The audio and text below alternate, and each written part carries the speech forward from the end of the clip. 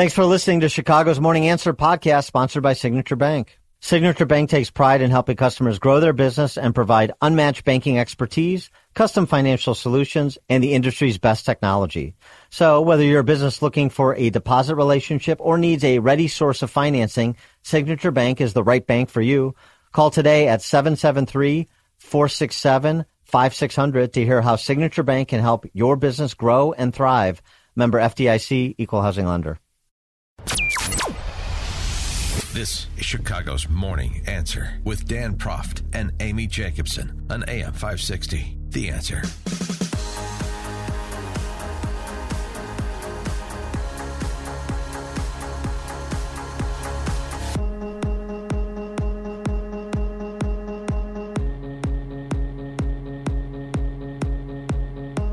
Top of the morning, Dan and Amy. Mayor triple threat, defending a posture she's taken to encrypt police radio transmissions. Encrypt police radio transmissions so media agencies, for example, like CWB Chicago, wouldn't be able to hear police radio transmissions in real time and report on what's happening on the streets in something approximating real time. There would be some sort of delay. Yeah, 30-minute delay. She claims it'd be 30 minutes. Yesterday, she defended the policy position. It's about officer safety. If it's unencrypted and there's access, there's no way to control criminals who are going to also get access, listen in, and adjust their criminal behavior in response to the information that's being communicated. And if there's one thing that Lori Lightfoot is known, it's for promoting officer safety. Oh, of course. 312-642-5600, turnkey.pro answer line.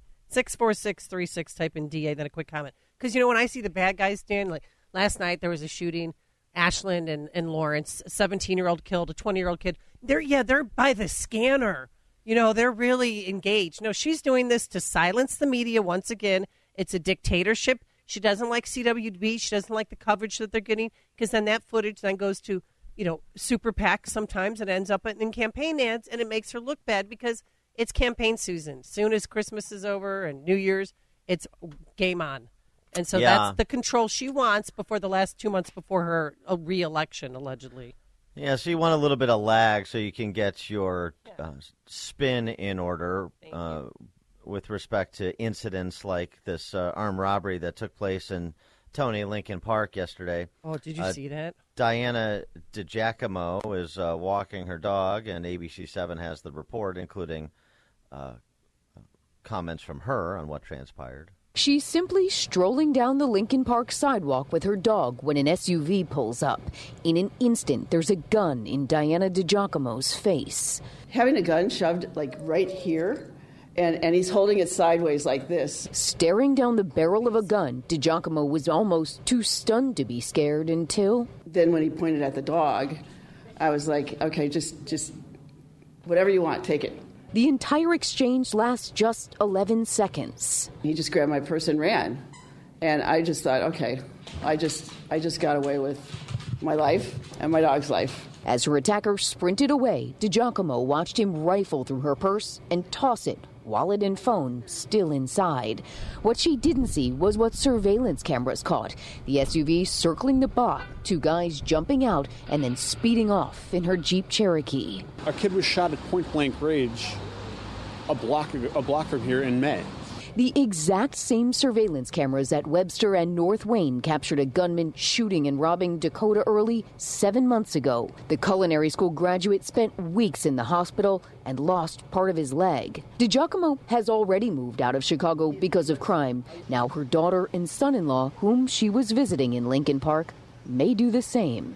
We are desperate. We are taxpayers who care about the city and want to stay in Chicago, and we're throwing up our hands. We're throwing up our hands. We're surrendering. 312-642-5600, turnkey.pro answer line, 64636DA, turnkey.pro text line. I mean, don't you feel their frustration? I don't. Yeah. And then when the guy sure too, do. because these thugs, they watch so many bad guy cops, they think if they point the gun this way, it's really bad. Then they'll listen to me. And when they point the gun at the dog's like, what? I mean, the dog is adorable. And I just feel so bad for her, and I feel bad for her family, too. And she needs to get out. I mean, if she wants to stay safe, that's the only solution. You know what probably could have prevented that? What? That honor student that robbed Deanna Giacomo. If he had had more instruction on butt plugs and dildos as in high school. If he had a chance to go to a elite school like Francis Barker, yeah. Yeah. Maybe Sure. if he was engaged in community organizing Midnight for the basketball. ACLU or raising money for Planned Parenthood, we wouldn't have these problems. He just needs to get into a good school like Francis Parker there in Lincoln Park. Right. I mean, there's a trio of people, and four of them were arrested, but they believe a trio has been responsible for 50-plus armed robberies in just 4 days in Lincoln Park, in Lakeview, in all over. Yeah, I think the number is like 65 since Oh, it is? December 2nd. Since Oh. December 2nd. Yeah. So over the last 2 weeks, 15 Since- robberies and carjackings, more than 65. That's in the last few days. More than 65 since December 2nd is what CWB has. But of course, CWB needs to Go away. Needs to be it needs to be at least made less relevant because of the urgency with which they report on what's happening on the streets because they're monitoring the scanners. Yeah, I mean, I got to say, I'm a little bit of two minds on the Lightfoot encrypting the police radio transmissions issue and the media's hue and cry. Well, they've all joined together to hire Steve Mandel to fight this. Well, Yeah, that's that's darling. They need that for public safety, they say. They need it for public relations is what they mean. They need it for anybody to tune in to nightly newscasts that are otherwise completely irrelevant and inconsequential, but they will still get eyeballs with the if it bleeds, it leads approach. And so they want to have the crime beat because they need the crime beat.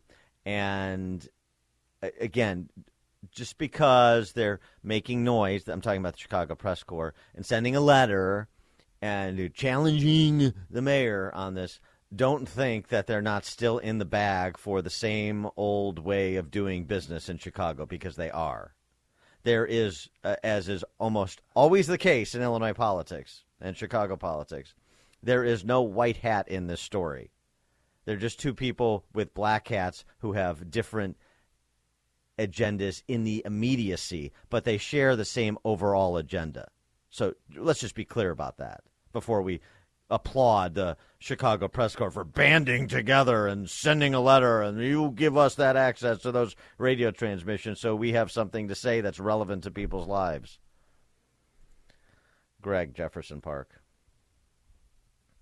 Follow up from last week, 16th District. You got 3 people executed and a fourth in critical care, I guess, still. And the guy they caught... Belmont Cragen, right? The bar shooting? Yeah, right, The exactly. Vera Lounge, guys, and it should Yeah. be shut down.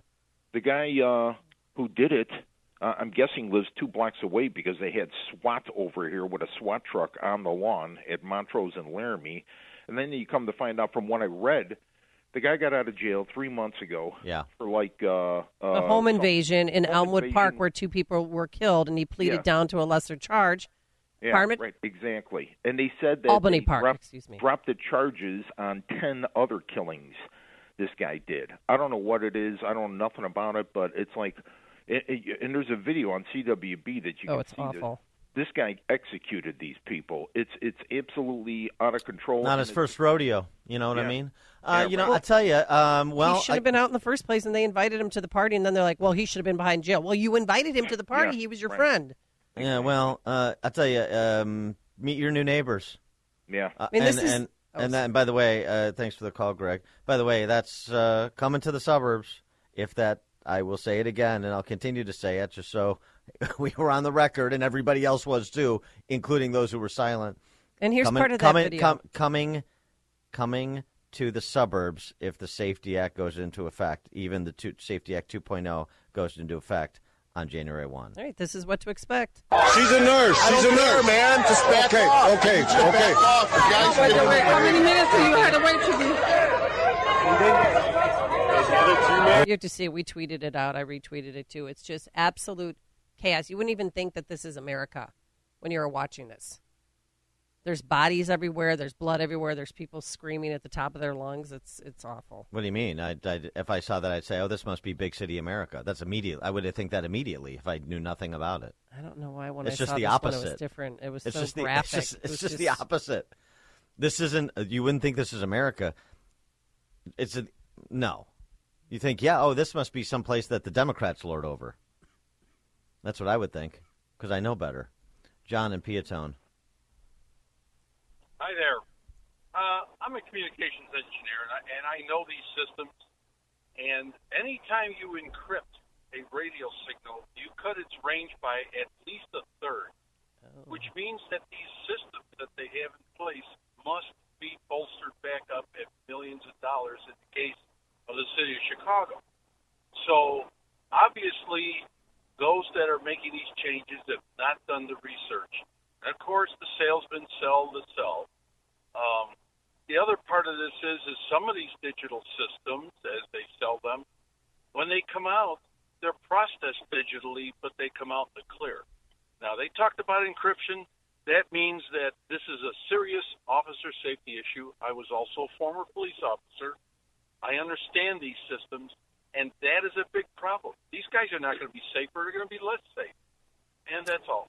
They're going to be less safe. The officers are going to be less safe if the radio transmissions are encrypted because the reliability of the communication is lessened because the range is lessened. Why exactly? Yeah, the talk in range from the portables into the systems is reduced by at least a third. They already have dead spots in the existing system. Not bad, but they have them. Now you've just increased that problem. Interesting. And anytime you encrypt a signal, you lessen its talk in range, period. End of story. And they're selling our guys down the tubes by thinking they're going to take care of this. Chicago's system is already retransmitted over the scanner applications on the internet that will still be in the clear. So if they buy one of those or download one of those apps in their phones, they're still going to be able to hear everything. They may not have the cheap scanner that can hear it, but they're going to be able to hear it in the clear because Chicago's transmissions are all in the clear on the internet, and they're not changing that. Well, that's interesting. Thanks for the call, John. That's good insight. And you would think that media organizations and or the city would know these things. So let's assume they do know these things, and perhaps what we see here is what we normally see, which is two people on the same side pretending to fight to advance both of their interests. It's a fake fight. The media gets to pretend like they're holding somebody accountable. Lori Lightfoot gets to pretend that she's interested in officer safety.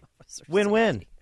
It's like a hot, steaming cup of information to start your day. It's Chicago's Morning Answer on AM 560, The Answer. Business owners, now's the time for your business to make the move to a locally owned business bank.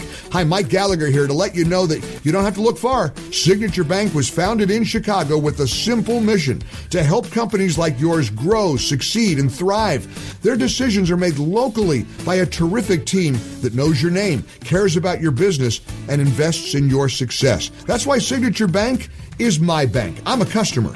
As business owners, they knew that local family-owned businesses were not getting the help they needed or deserved.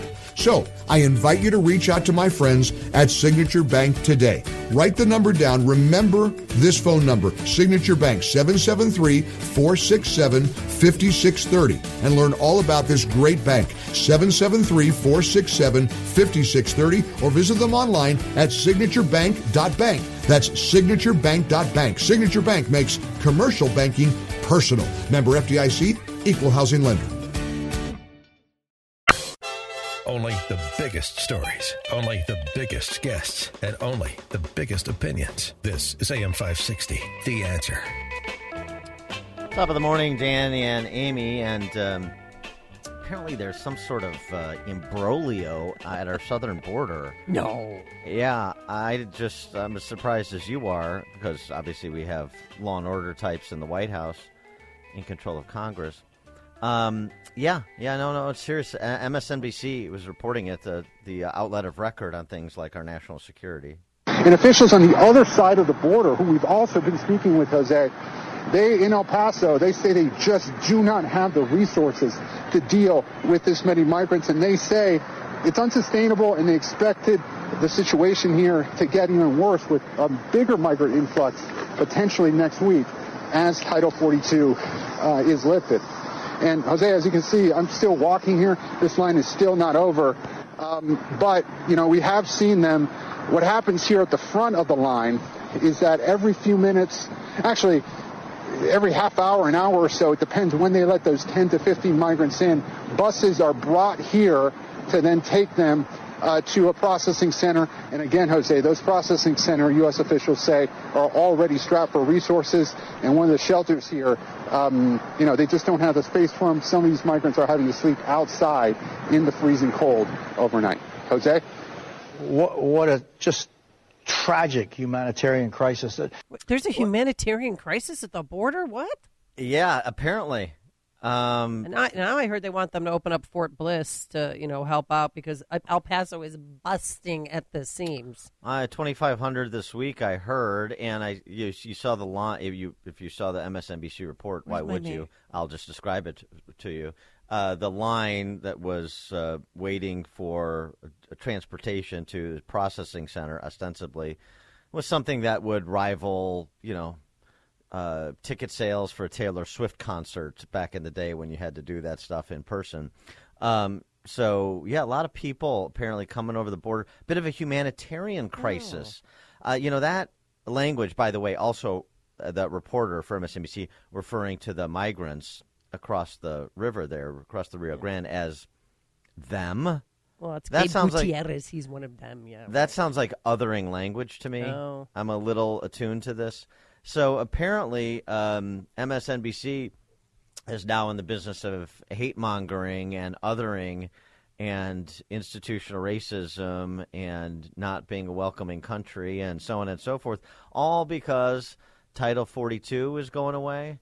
Title 42, again, is the ability during COVID for the federal government to quickly eject people who come into this country illegally and return them to the non-U.S. side of the southern border, right, such that they would have to try to enter the country legally. And that, of course, is a novel idea. 312-642-5600, turnkey.pro answer line, 64636DA, turnkey.pro text line. But under Title 42, if you're from Nicaragua and Cuba, those countries will not take you back, and Mexico won't take you, so the U.S. takes you.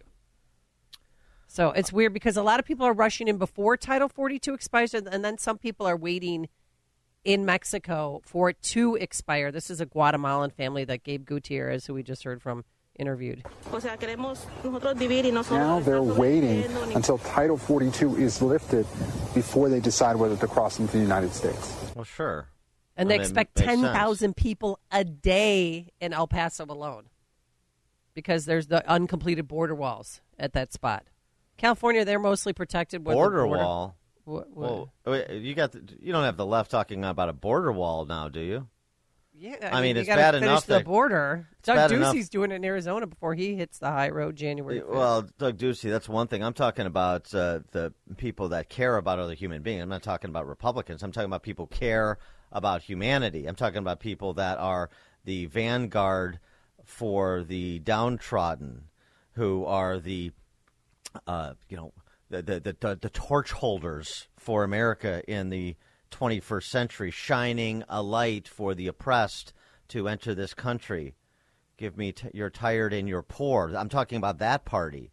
You can't be talking about a border wall. I mean, it's bad enough that Kristen Sinema is even uttering the phrase border security. Just a few seconds ago, this was a party that was out and proud for the elimination of Customs and Border Patrol and open borders. So that's right. What are we talking about here?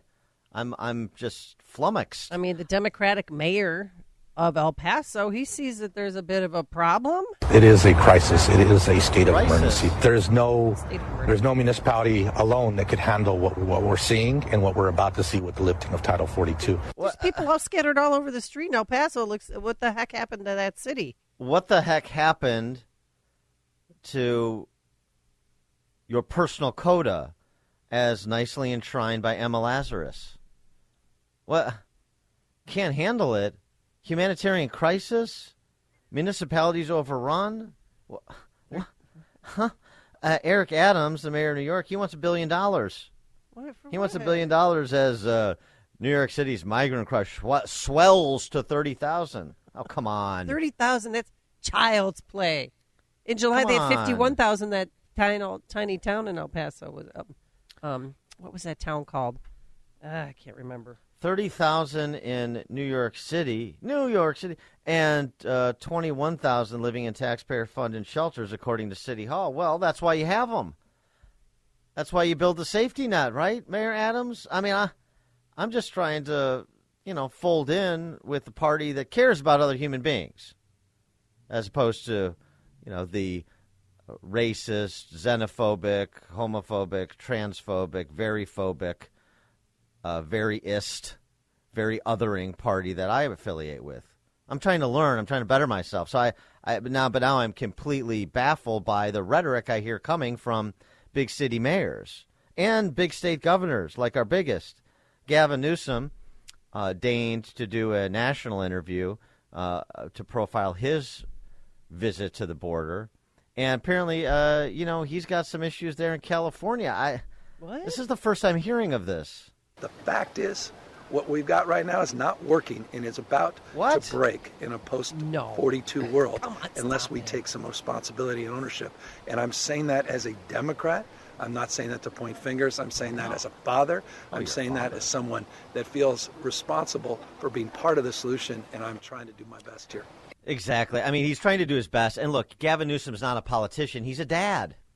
He's just like me and you. That's how he governs. He's our dad. I mean, if our dad in California can't figure this out, what chance do we have here in flyover country? We're going to talk to Mark Morgan at the bottom of the 6 o'clock hour. Maybe he can make some sense of this because I just can't. I'm totally upside down on this. A little help here. 312-642-5600, turnkey.pro answer line. 64636DA, turnkey.pro text line. Vince in St. Charles. Good morning, guys. MSNBC talking about the border is, I expected that when pigs fly. Wait a second. No, that was a bird. So I'm surprised something's going on, but at least they're finally talking about it. But I'm still shocked something is up with that, but we'll see. And thanks for calling. And I mean, just to give you some hope, I mean, Gavin Newsom said he'd be happy to work with border state governors like a Greg Abbott or other governors who've made some headlines on the topic like Ron DeSantis, but he's not going to do it. He doesn't want to do it in the hateful way that they do it. No, of course not. He's compassionate. He provides for people. He's our dad, Gavin. Who cares? He went down to the border, Dan. He was in front of a wall that had barbed wire on top of it and did a little TikToker thing there, saying that he cares. And then he went over and talked to, I think it was Mexicali, to the governor of Mexicali because it's so important, and then came back over. Well, he's trying to, raise the alarm here, sound the alarm that we got a problem. By the way, it was Eagle Pass, Texas, that I meant to say that. Oh, yeah, has right. a population of 30, but they had 51,000 in July alone. Crossover into their tiny town. Yeah, remember we talked to that ranch hand and they're coming across the guy's property every day.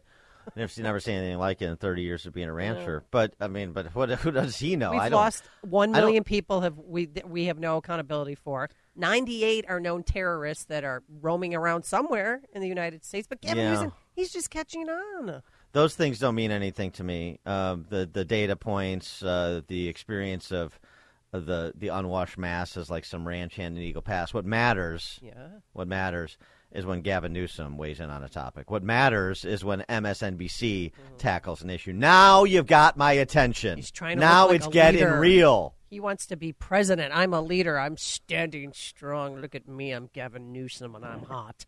Roger on the south side. Yeah. Good morning, my friends. I guess I don't know the way I'm looking at this. This could be the final chapter of the crazy girl from Hinsdale. I mean, this is what they pushed for. I mean, here our own government is not aiding the state of Texas. I mean, if you want to talk about things sold out here, I mean that I had a friend in the last few days from Houston who's been down there in the last year. He essentially we're going to have to send the second Marines down there to straighten out the crime situation. I mean, this, I guess, what do the pilots say? Screw the pooch. I think this could be it. And guess where they're coming? Sanctuary cities, where they have relatives and good jobs. Well, and they get free bus rides or plane rides from the governors of Texas and Florida, so that helps too. Well, no, of course. And they don't have to take a COVID test, but if you come in from a different country, you're going to have to. But did I'm sorry, Roger, did I miss something? Has anybody in Chicago or Illinois talked about repealing the sanctuary state, county, city designation? I haven't heard it. I haven't heard it in New York from Eric Adams. I'm not hearing it from Gavin Newsom in California. I'm not hearing that. No, I think that they've been very busy lately. Oh, we're sure. Working on, yes. We're working on same-sex marriage laws that are, people who have been same-sex have been getting married for, I don't know, 30 years. Don't forget interracial marriage, too, because I had no idea that was under attack. I'm so glad I got that in and out, before it became. Yeah, I'm thinking about moving to Hyde Park myself. Yeah. Thanks for the call, Roger. Appreciate it. Phil, Maryville. Hey, how you doing? They say the numbers are about 10 to 15 illegal immigrants in the country, and between the people that maybe were here on work visas and those are expired and now they're here and they didn't renew it, the numbers could be as high as 40 million, they say, and that's possibly over 10% of the country. It may not be confirmed, but if they ever become legalized, you could count on the Democrats winning every election from here on out. Thanks for the call, Phil. Yeah, it's a little complicated. It's a little bit more complicated, particularly as you're here for your family's here for multiple generations. That whole line of argument that just gets rinsed and repeated without any sort of critical thought associated with it. It's a little bit more complicated than that. That's not an argument in favor of lawlessness at the border or illegal immigration. It's an argument in favor of legal immigration. And as I've said before, even though I'm obviously a hate monger and part of the white patriarchal society that oppresses people of color, setting that aside, if you would, for just a moment, that the one way to expedite, you want to get my attention about immigration reform, in addition to the sort of resources that are required to secure the southern border so it is not porous, doesn't even begin to describe it, and the ejection of people in this country post-haste who've been convicted of crimes, in this country illegally, who've been convicted of crimes. So you accomplish those two things, and then I'll give you something. How about we expedite the entrance of persons into this country who are following the legal process if they waive their access to welfare state benefits. And you can even fast-track their permanent status, like getting access to a permanent status designation. Waive your access to welfare state benefits because that tells me you're here to do exactly what so many say, which is build a better life for yourself and your family, and you're coming here to get to work straight away.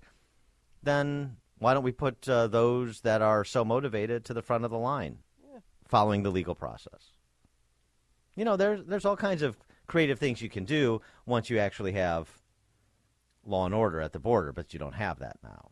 So then you can't do creative things because you can't even accomplish the first task, the necessary task to have any sort of semblance of sanity when it comes to policy making. Craig in Mount Greenwood. Hey, good morning, Dan. Hey, thank you for taking my call. Let's not be naive about this, though. We don't, and I'm not suggesting that you are at all. But here's the thing: most people, when you hear this stuff come from any of these leftists, whether it be Lightfoot, whether it be Newsom, everything, it's their motives. Their motives are absolutely never going to be anything other than something that's self-serving, something that serves the left, whatever. We may not immediately know what their motive is, but it's going to be bad for America or justice or anything good or anything that's done right. So it's probably some. Go ahead. Yeah, thanks for the call, Greg. I mean, it's just political positioning. I mean, Gavin Newsom wants to be president, so this is political positioning. You understand that the despite what you would think based on how few Republicans make this a central issue. This is a supermajority issue in the direction of border security. And so the AOC position is not sellable outside of the Bronx. Not sellable. The sanctuary state, sanctuary city is not sellable outside of lost their mind America. So he has to be seen, Newsom, as, he's trying to solutionist. He recognizes a problem. He wants to do something about it, but let's do it in a humane way. The same thing Eric Adams is doing in New York City. We of course we want to take in and we want to maintain the stat designation, but give me $1 billion so that I can paper over this problem with money. But I have to be seen as doing something, and so that I can position myself as sort of the middle way between the two extremes. That's all this is. It's just political positioning, posturing. Because we're talking about politicians, not our dad. Dan and Amy, Chicago's Morning Answer. It's like a hot, steaming cup of information to start your day. It's Chicago's Morning Answer on AM 560. The Answer. Hey, business owners, is your business and money in good hands? Does your bank invest in your success? Hi, Mike Gallagher here, letting you know that when you need a relationship bank, Signature Bank makes commercial banking personal. I love these guys. Not only do they have expansive industry experience, a strong financial track record, but they're also highly capitalized for strategic growth. That's so important. That's why Signature Bank is my bank. They know what it means to grow a business by designing solutions that are right for you and only you. These are real people. They're ready to help. So reach out to my friends at Signature Bank. Make the call today, 773-467-5630, 773-467-5630, or visit them online at signaturebank.bank. That's signaturebank.bank. Your business could be Signature Bank's next success story. Go online, signaturebank.bank, member FDIC, equal housing lender. Signature Bank. This is Chicago's Morning Answer. Merry Christmas. On AM 560. Ho, ho, ho. The Answer. Love that movie.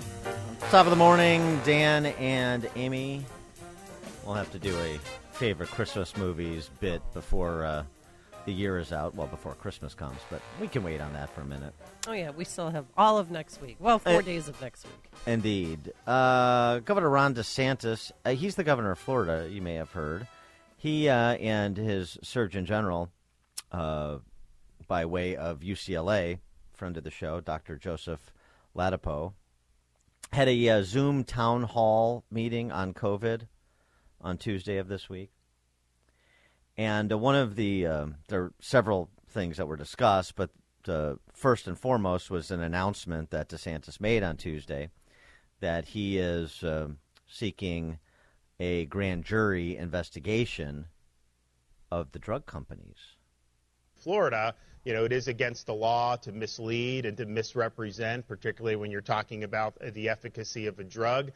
We see just recently, Florida got $3.2 billion through legal action against those responsible for the opioid crisis. And so it's not like this is something that's unprecedented. So today, I'm announcing a petition with the Supreme Court of Florida to impanel a statewide grand jury to investigate any and all wrongdoing in Florida with respect to COVID-19 vaccines. And we anticipate that we will get the approval for that. That will be something that will be impaneled, most likely in the Tampa Bay area, and that will come with legal processes that will be able to get more information and to bring legal accountability for those who committed misconduct.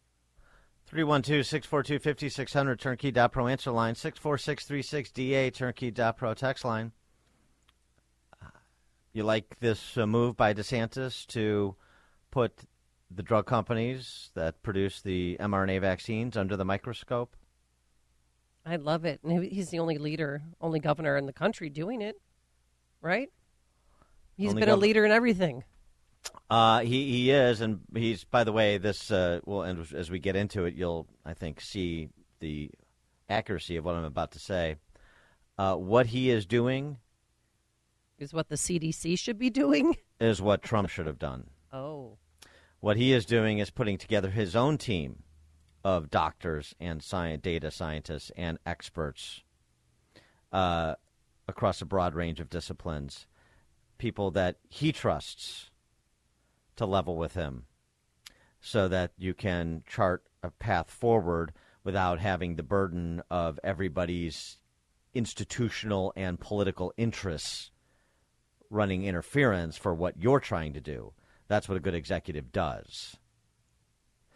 That, what you heard from him, seeking the grand jury to investigate the drug companies for anything that runs afoul of Florida law, could be in marketing, could be in compensation, incentives, financial incentives provided to doctors and hospitals, could be in a lot of areas.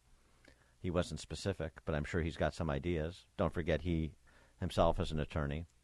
But that announcement you just heard drew this response from St. Tony Fauci, who had the courage to go on CNN to deliver it.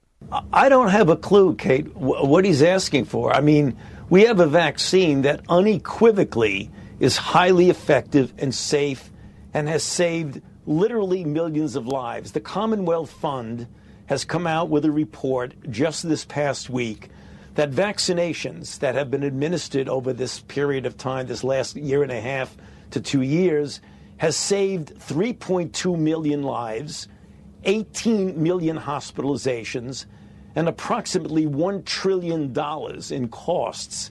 So what's the problem with vaccines? I mean, vaccines are life-saving. So quite frankly, Kate, I'm not sure what they're trying to do down there. Mm-hmm. Is he saying that there's something wrong with vaccines? He wants to investigate the drug companies for anything that violated Florida law. Well, he's not going out there saying, don't get vaccinated. No, he's not. And everybody on Twitter was saying that yesterday. Oh, what's wrong? He's an anti-vaxxer. No, he's not an anti-vaxxer. Right. If you provide any balance to the discussion, if you suggest any trade-offs, if you oppose any mandates, you're anti-vax, when in point of fact, it's nothing of the sort. Ron DeSantis is not now and never was anti-vax. He's just doing those other things I just described and being characterized, including by a political hack like Tony Fauci, accordingly. So, right, that is not what's happening.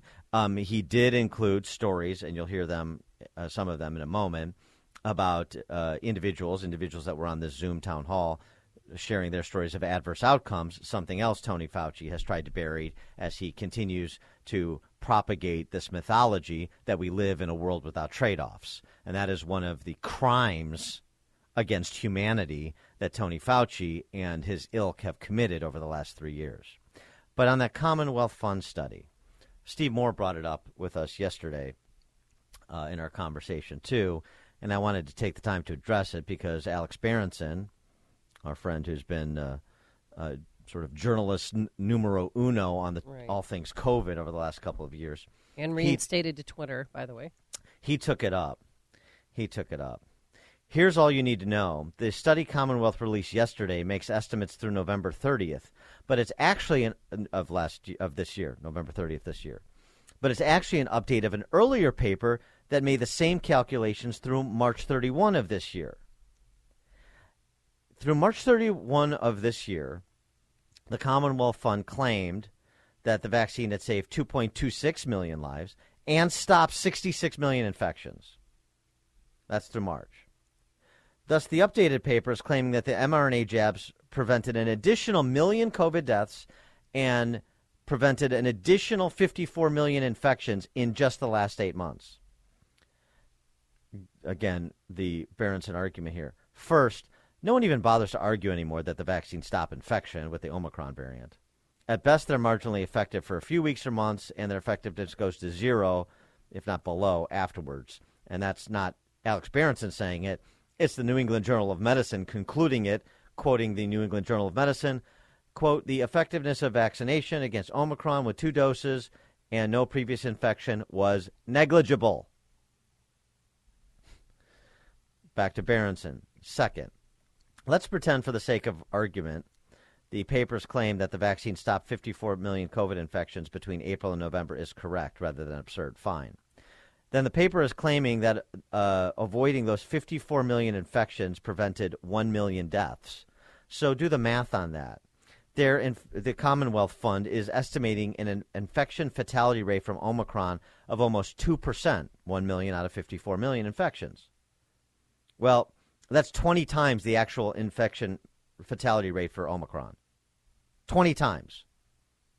This is like the modeling of the projected number of deaths from starting with the College of London across the pond there, that predicted end times if lockdowns weren't pursued, and this was the basis for the hysteria that put the pressure on the politicians to go in the direction of lockdowns, Trump included. The conclusion, Berenson, remember, former New York Times reporter, he offers on this study in quotation marks, that's, again, accepted without criticism, without much thought, I suspect, by Tony Fauci, man of science. I wonder how he would respond to the points that Berenson is bringing up. We'll never know, because he only goes to places where he receives compliments and softballs at like CNN. Berenson's conclusion: the study is dishonest, and the only reason to do it is to produce numbers that friendly reporters can paste into headlines and post on Twitter. Yeah. That's awesome. Right? Yeah. I think he's got it about summed. Well, finally someone's going after Big Pharma on COVID. And, of course, it takes a natural leader like Ron DeSantis. And the trade-offs, the study out of Florida, which they're not overhyping, they're saying preliminary findings because there's some humility and restraint when it comes to DeSantis and his team.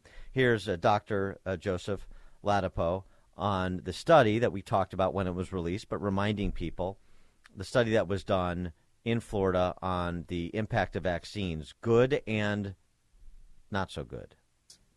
And we did a study in Florida where we looked at all-cause mortality and cardiac mortality after the COVID-19 vaccines.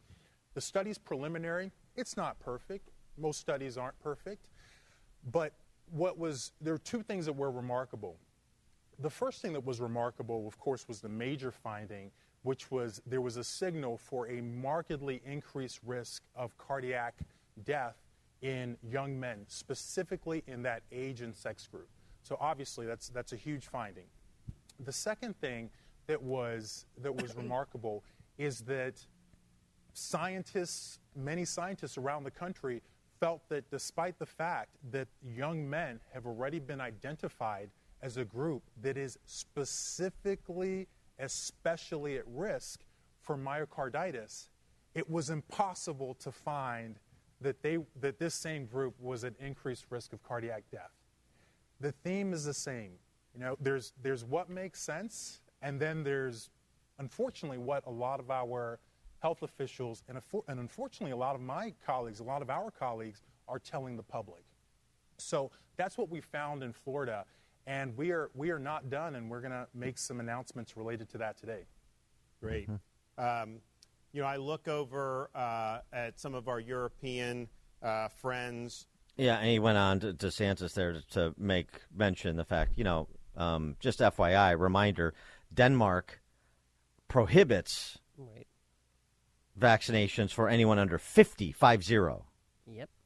Now, you want to argue that? Fine, argue it, but don't ignore it. And that's what the politicized medical establishment does in this country.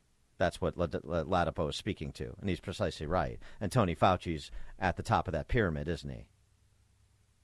And this is something else, as was mentioned, that they don't want to give voice to, which is adverse outcomes from the vaccines.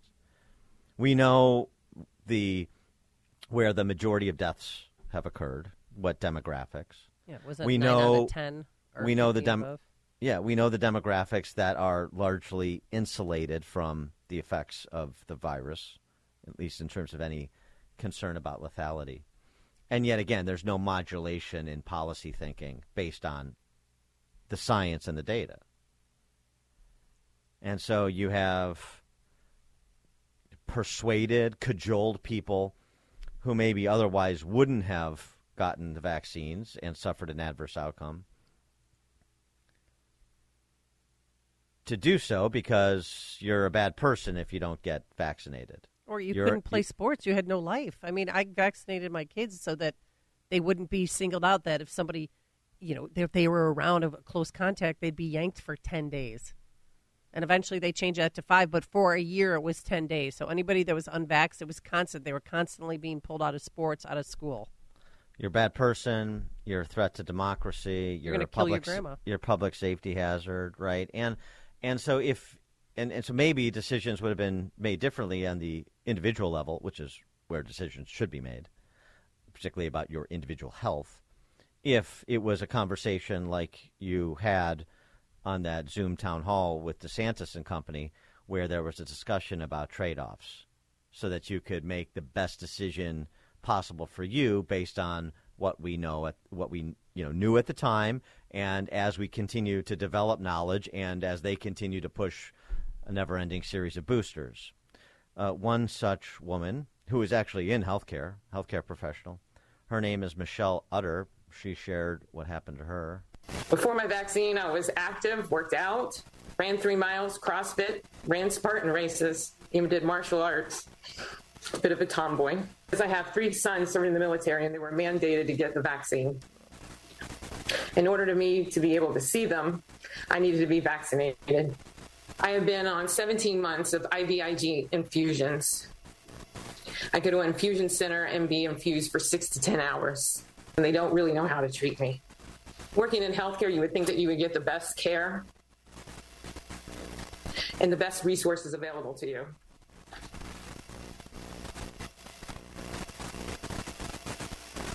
I was being ignored, gaslit, and abandoned.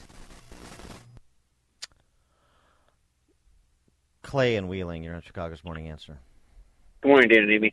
I don't know if you've seen the latest study, but the unvaccinated are more likely to get into car crashes. Yes, that is because the most recent study. We tweeted that out at Chicago's Morning Answer if you want to read it. It's unbelievable.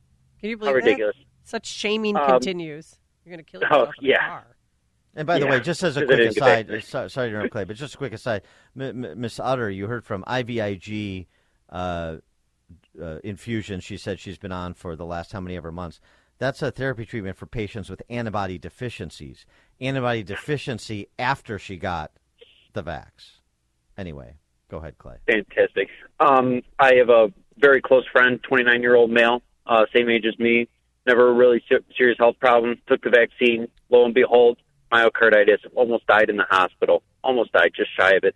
I think it's pretty easy for Ron, or Dan, not to knock you, but I think it's pretty easy to say, this is what Trump should have done. Hindsight's always 20/20. Back when this first kicked off 3 years ago, the world was in complete chaos over what to do. So, I love Ron DeSantis. 2024. He learned. I mean, he learned from Trump's mistake, and that's fine. Oh, absolutely. Agreed. But with respect to Trump, right? The world was in chaos, so we'll give you a certain tolerance, right? A certain window of the fog of war type of excuse. Agreed, 100%. But he waited too long. In fact, he never did. Ultimately, sideline Fauci and Birx, or expand the universe of advisors that are qualified. Finally, bringing in Scott Atlas, way too late. But many others that he could have brought in who are being silenced on social media and by the medical establishment, targeted by Fauci and Francis Collins. Why wasn't Dr. Bhattacharya, Dr. Gupta, Dr. Kaldor from these great institutions who had great reputations until they were trashed by Tony Fauci and company? I mean, they should have been part of this fold. They should have been brought into Trump's fold early on. And look, here's the problem with Trump. Directionally right, big picture guy, got a brass set, but he's not a detail-oriented executive the way that DeSantis is. And there's a clear distinction between the way the two operate. He's seat of your pants, and DeSantis 100% is not. agreed. And I think that's where, having somewhat of a political background could have come into Trump's benefit. Yeah. But Trump is the way Trump is, I get it. You love him or hate him. I get it. Thanks for the call. That's what I say. You got to take them. You don't get to just take the good and not the not so good. DeSantis is, he said it in no uncertain terms. He's doing, in the state of Florida, what the other states have outsourced to the CDC, and you can't do it anymore. Not if you want these sort of balanced, intelligent discussions and the policy making that those sorts of discussions generate. And just show, that this is all just a huge political farce. I don't know what is. But the reality is, even this in May of June of 2020, I think you've continued to see people in these bureaucracies and in this establishment behave in ways that have totally squandered any type of confidence or goodwill that people would have. And our CDC at this point, anything they put out, you just assume at this point that it's not worth the paper that it's printed on. That's a pretty strong statement, and not an inaccurate one. Tom in Blue Island. Good morning, Dan and Amy. I would make the assumption that the majority of the people listening to this show are old enough to realize when we were told that drugs had to be tested for 5, 10, 20, 30 years. Trump got suckered. He walked right into this. And there was no way I was taking a vaccine that had been studied or brought to market in a year. And so now this will afford the Republican establishment a chance to – this will be one thing they can peck away at Trump at. He screwed up on this. DeSantis has the option here because he has – the history, and he's got the numbers to see it. And so this will be one of the ways that they'll try to take Trump down, and it's his own fault.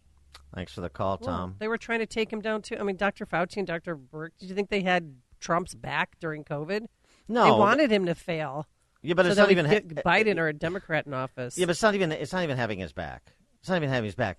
They were political actors, and they should have been seen as such. It was pretty obvious, certainly by... certainly by the summer, the mid to late summer. I mean, I said at the beginning, I remember saying, I don't remember exactly the day, hey, okay, I don't know much about this guy. I know he's been there forever, but now you're going to be introduced to these people that operate in the shadows of public health bureaucracy. So we'll see. You got to give him a chance. And so you want to give him a chance, and you listen to day after day of press briefing and so on and so forth.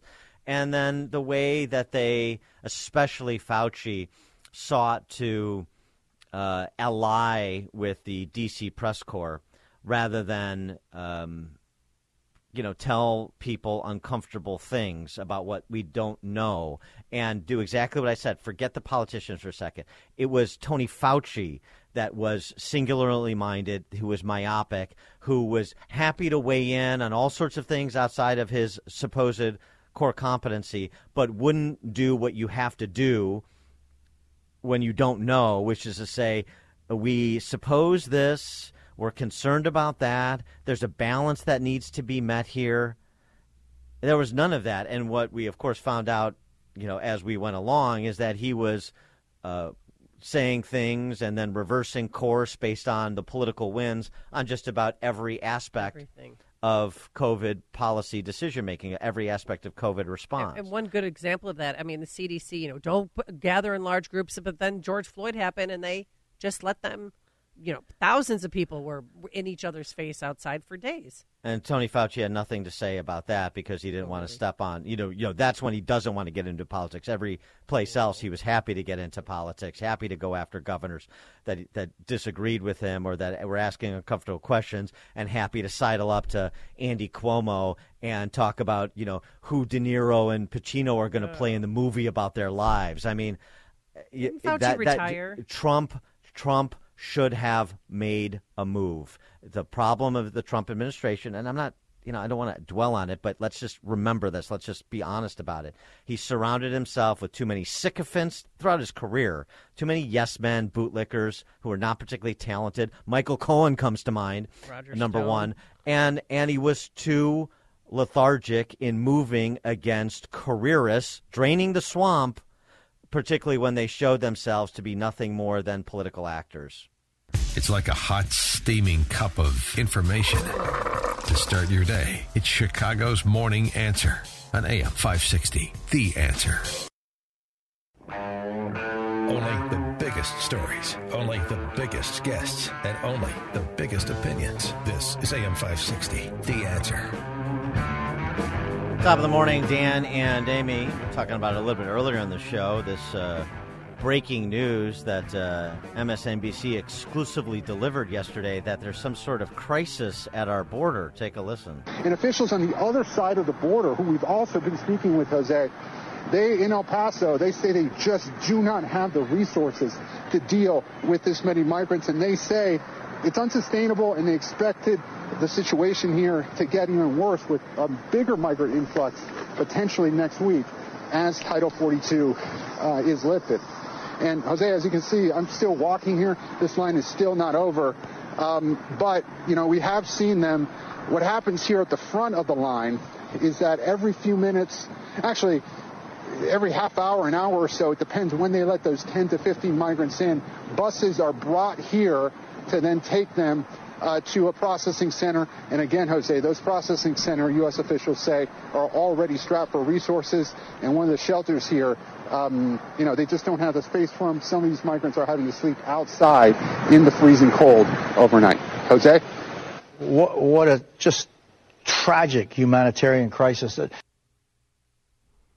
Apparently there's some sort of tragic humanitarian crisis at the border. Wow, is there really?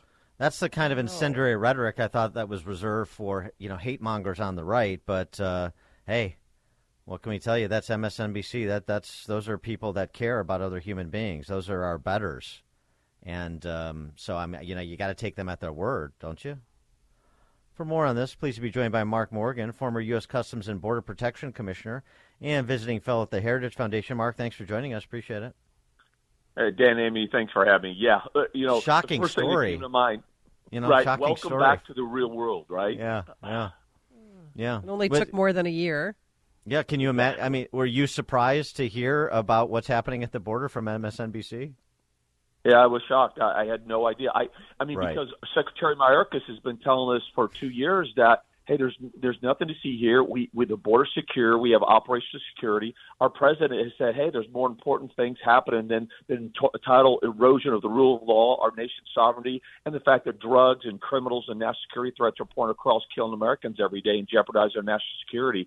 So I had no idea. Well, I'm old enough to remember when Jen Psaki was the White House spokesman, and people like me and you were chided for using that word crisis. There's a situation at the border, not a crisis. But now we have a crisis. Imagine. Yeah, and the current press secretary, remember, one of the White House correspondents was challenging on the crisis that was going on, and she said, well, it's not like they're just walking across the border. I mean, right? Literally, for 2 years, we've seen pictures and video after video after video of them literally walk across the border. The past 48 hours, we've seen thousands of them lined up, stacked up, literally walking across the border.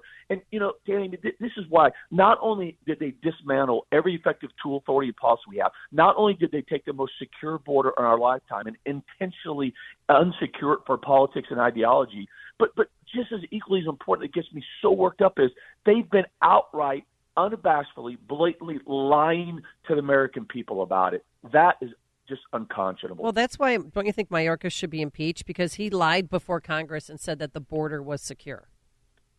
Yeah, Amy, look, I couldn't agree more with you. This is one of the things. Let's keep in mind, Secretary Mayorkas, he has been the chief architect of this administration's open border policies.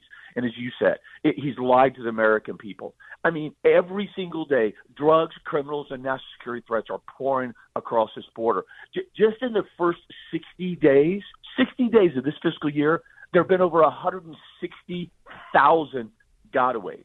on top of the over 1 million gotaways we've already had in the first 22 months. He's abandoned his oath of office. He's eroded the public's trust in our justice system. He's threatened the rule of law. He's lied to the American people. He's lied to Congress. He's refused to enforce the law, and he's vilified his own men when he lied that they were whipping people and he knew it wasn't the truth. What more do you need? We need to hold this man accountable. He was in El Paso yesterday, too, and he hid from the media. He would not let – do you know why he was there, and did he accomplish anything? No, and I've heard from Border Patrol agents. So one of the big thing, right, with Title 42, so what's the plan? I mean, they've known for a very, very long time that Title 42 was going away. Very long time. It's unconscionable that they can't at least put like a bullet point plan out to the media, out to the entire country. Hey, here's our generic plan, right? So you would think that the secretary went to El Paso. By the way, I was in El Paso last week. I'm no longer in the government. I've been to the border more times than the secretary has been to the border. And guess what? I've heard from Border Patrol agents out there. There's no plan. No plan was discussed. Nothing. Zero. Yeah, but Mark, you have to appreciate that Secretary Mayorkas has to keep track of all these parents who are attending school board meetings. So he's got to watch them too. He can't just spend all his time at the border. That's right. I mean, he's in line with the president, right? There's more important things to do, like go to an opening of a plant. Yep, I got it. The governor of California, Gavin Newsom, he now recognizes there's some sort of problem at the border too, just like New York City Mayor Eric Adams. And it sounds to me like they want more federal government money to put into more social services infrastructure so they can be perceived as doing something to address the influx of persons in this country illegally visiting California and New York City. Yeah, I saw him. He was at the border. He was standing in front of part of the wall that was been built. I mean, if it wasn't so serious, I would have just burst out laughing, right? I mean, this is so transparent. I mean, clearly he's got things that he wants to do in his political career. I mean, this is the man that has been the champion of creating really the country's first sanctuary state. He's the man that says we're welcoming all illegal aliens. This is a man who continues to pass legislation and push for more legislation to give more rights and benefits and rewards to those who have violated our sovereignty, violated the rule of law, and entered our country illegally. And even those that have a final court order of removal has refused to work with federal government to remove them unlawfully, even though they're here unlawfully. Instead, he continues to reward them. And now, after 2 years, he's on the border saying, hey, we need to do something. But at the end of the day, he's doing the exact same thing that most members in Congress, including Republicans. Look, we have to be fair on this. Republicans are part of the problem here. Right now, what the Republicans are doing is they're talking about just throwing more money at the problem. That's not going to solve the issue. This is a policy issue. Congress needs to step up and show political courage, strength, and leverage to pass meaningful legislation to stop the crisis on our border that's literally killing Americans every single day. If you throw more money at it, this administration is just going to get more efficient and more effective at receiving, incentivizing, and releasing illegal aliens in this country, and it's just going to create more to come. The first thing they should do is, not repeal Title 42, don't you think? Absolutely. Look, that's really the one. It's a judicial order. I mean, it's not. But can't Biden do something? Well, they can. So Title 42 is actually CDC owns that. So CDC actually, it's a public health order, but it really is the one tool that has the only tool that's remained that they're using actually to remove even some of the individuals. And Congress could codify that. Congress could. Yeah, Congress could force act. But right. Exactly. That's what I mean. This is about Congress passing meaningful legislation like codifying the Remain in Mexico program, which was the single-handed most effective tool to reduce one of the largest incentives. It closed catch and release. And that's what illegal aliens want. They want to illegally enter and then be released in the United States, never be heard from again. The Remain in Mexico program closed that catch and release issue down. By February of 2020, we had reduced illegal immigration by 85%. And what was the result of that? That meant more agents back on the line, back on their national security mission. And what did that result in? A more secure border. They were catching more gotaways. They were catching more criminals. They were stopping more potential national security threats. I mean, it's not rocket science what needs to be happen. And that's why, look, but you've got some Republicans that want to just say, hey, let's throw some more money at it and then call it a day, slap ourselves on the back and say, look, we passed some border security. So it's just the opposite side of the same coin. It's the other side of the coin. Gavin Newsom and Eric Adams, they want cash for social services, and Republicans are saying, let's just throw cash at the border security, at the law enforcement at the border, and call it a day. We don't do anything. Nothing to structurally change what's happening. That's it, Dan. That's exactly right. I couldn't have said it better myself. So I watched that Gavin Newsom interview too with ABC News. I couldn't pick up on it. Was he wearing Armani or Dolce & Gabbana? I don't know. Who was he wearing for that interview? Do you know?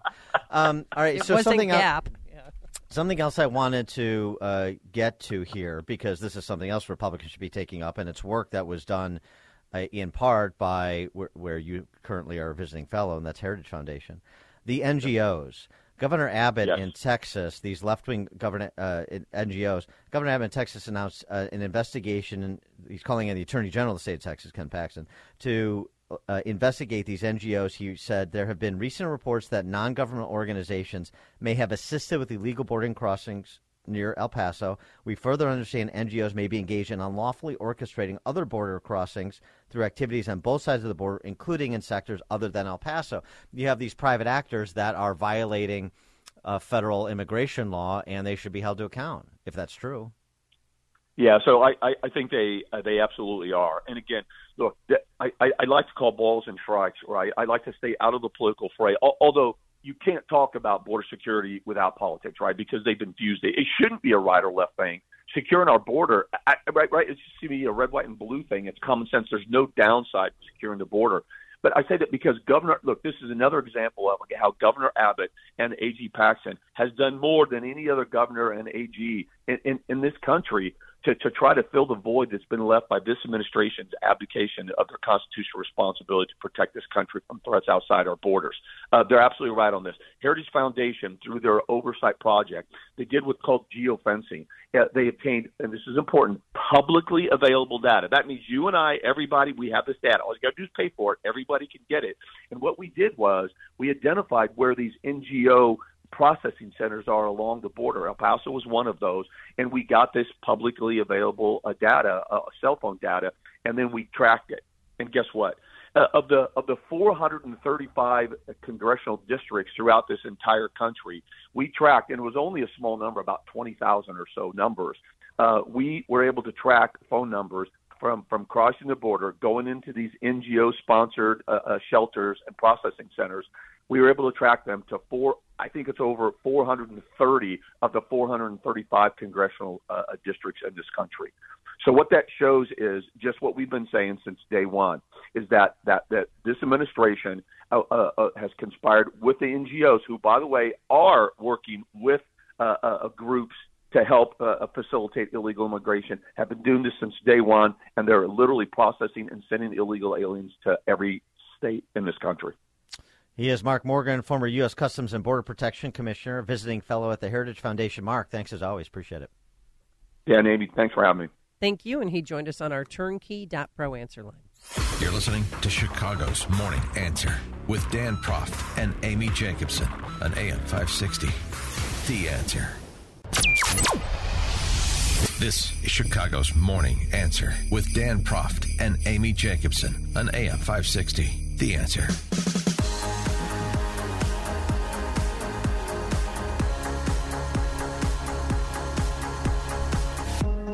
Top of the morning, Dan and Amy. Jennifer Granholm is the Energy Secretary. Seriously, she is. I mean, it's so. When I was homesick, I watched her talk for a while, and I just said, that's the best they could do?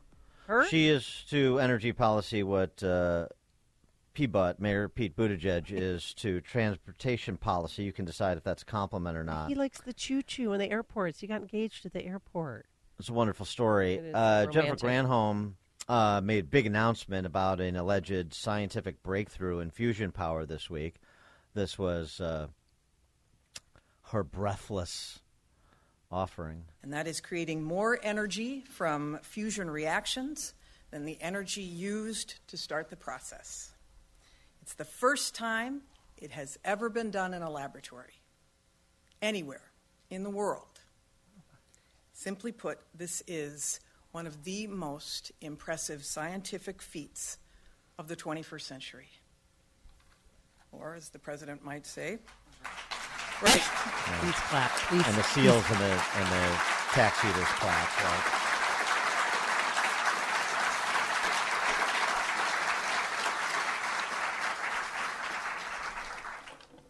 I do think he probably did say this is a BFD. Oh, delightful. Tom Hartsfield is a PhD physicist. There is no breakthrough. NIF fusion power still consumes 130 times more energy than it creates, so calm down. If you gave me $400 and I gave you $3.15, would you consider yourself wealthier? That's the financial analogy for the supposed fusion power breakthrough. And he provides some detail of what's going on over at the National Ignition Facility in pursuit of fusion power technology. And nobody's discounting the pursuit of fusion power innovation and tech, but let's just be honest about where we're at versus the press release politics you get from these political hacks. This hyped breakthrough. Yeah. NIF's laser fusion energy output jumped by 2,500%, a sign of a significant physics breakthrough on the crucial problem of thermonuclear burn. That was last year. This week's announcement is an increase in fusion energy output relative to laser energy output from 70% in 2021 to 154% in 2022. This incremental, possibly incidental progress toward thermonuclear burn is not a breakthrough.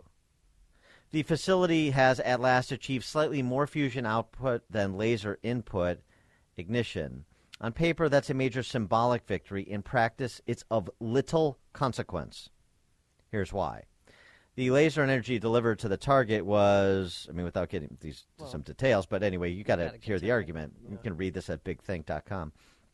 The laser energy delivered to the target was 2.05 megajoules, and fusion output was likely about 3.15 megajoules. According to multiple sources on NIF's website, the input energy to the laser system is somewhere between 384 and 400 megajoules. So just giving you the data to get to the point. In terms of electrical power, the 3.15 megajoules creates enough power almost to operate a 40-watt refrigerator light bulb for a day. Congratulations. It's a BDDL, yes. BFD. To produce useful power, NIF would need to increase the fusion output of each experiment by at least 100,000%. That's an enormous scientific challenge to resolve before commercial operation can even be considered. So again, this is not anti-fusion power research or anti-research generally in the energy sector. Of course. It's just let's understand where we're at and where we need to go before we're talking about major policy breakthroughs or feasible alternative energy sources. And, of course, you don't get that from these, cable stations never even said what it created. One day of a refrigerator light bulb. They're eco-propagandists is what they are. And it's just a little tiresome. And, it's not like there is not a distillation of these sorts of pronouncements like from Granholm out there to be had, but too few are intellectually curious enough to pursue, I suppose, particularly on the left. They don't need to. Louis Andrews, he's a Connecticut-based writer who addresses politics, economics, and social policy from a broadly Christian perspective, and he's written a piece about energy policy and the contentious relationship between these eco-alarmists and, say, the fossil fuel companies. Louis Andrews joins us now. Thanks for joining us. Appreciate it. Hi, Dan. Good morning. Good morning. So, you don't need to go down the rabbit hole I did with fusion power, but it's not about that power source. It's just about the purposeful misleading of the public by politicians like Jennifer Granholm, and of course they do that when it comes to big oil as well. Yeah, well, a little footnote here. The most interesting thing about fusion power is that the best fuel for fusion is considered to be something called helium-3, which is a rare element on Earth, comes from the sun, and our atmosphere blocks it out. But the moon's surface is saturated with it. And it may be that in the future, if they ever do get something out of fusion, it'll be because Elon Musk and Jeff Bezos brought it back from the moon. Oh, interesting. That is interesting. Well, there you go. Let's be explore the bounds of the universe, and let's be creative and innovative and entrepreneurial. But that's actually a real philosophical divide, because those on the other side of this discussion see our path through central planning. Yeah, what I was writing about and what you were referring to earlier is I think there's a very strong progressive element in the environmental movement, and progressives have historically had a real hatred of oil companies. I mean, this goes back to when John D. Rockefeller set up Standard Oil at the end of the 19th century. And so what the environmentalists do is they're, I think, using the environment as a way to go after the oil companies, try to defund them in one way or another. And it's really a stupid thing to do, because the oil companies are doing some really interesting things these days that can be very helpful with the environment. Fusion being one of them. Chevron Oil is a big investor in fusion. Really? Yeah, give us a couple of other examples, because you provide them in your piece at The Spectator about what the big oil companies are doing in the area of alternative energy. Yeah, there are a lot of interesting things going on. I mean, there's what they call carbon capture, which is Exxon Mobil is very invested in that, trying to find ways to take carbon emissions, out of oil and coal. There's something called hydrogen power, which is obtaining fuel from hydrogen from water. They can do it. At the moment, it costs a lot of money to do it, but they're trying to get the price down. Chevron is very committed to doing that. British Petroleum, BP, has been very involved with getting what they call biomass, which is a gas that leaks from landfills that is very low carbon. So the oil companies are doing a lot of interesting things. I was in London last year visiting my daughter. She works over there. And if you walk up and down the streets of London, you see these charging stations for cars. London is pretty much ahead of this, of the U.S. in this. But if you look closely at them, they're all made by British Petroleum and Shell Oil. They've been wiring London for battery-powered cars. So it's really silly to try to defund these companies, because they're not oil companies, they're energy companies, and they probably understand more about producing energy than any other companies in the world. Well, speaking of electric cars, let's talk about California's legislature's plan to ban all gas-powered vehicles by 2035. First of all, is that feasible? And how is that wreaking havoc on the state's economy? Well, you've been hearing in the news over the summer about all the brownouts they had in California because they tried to shut down nuclear power, and they've tried to shut down oil-burning utilities. And as a result, they don't have enough energy to power their electric cars.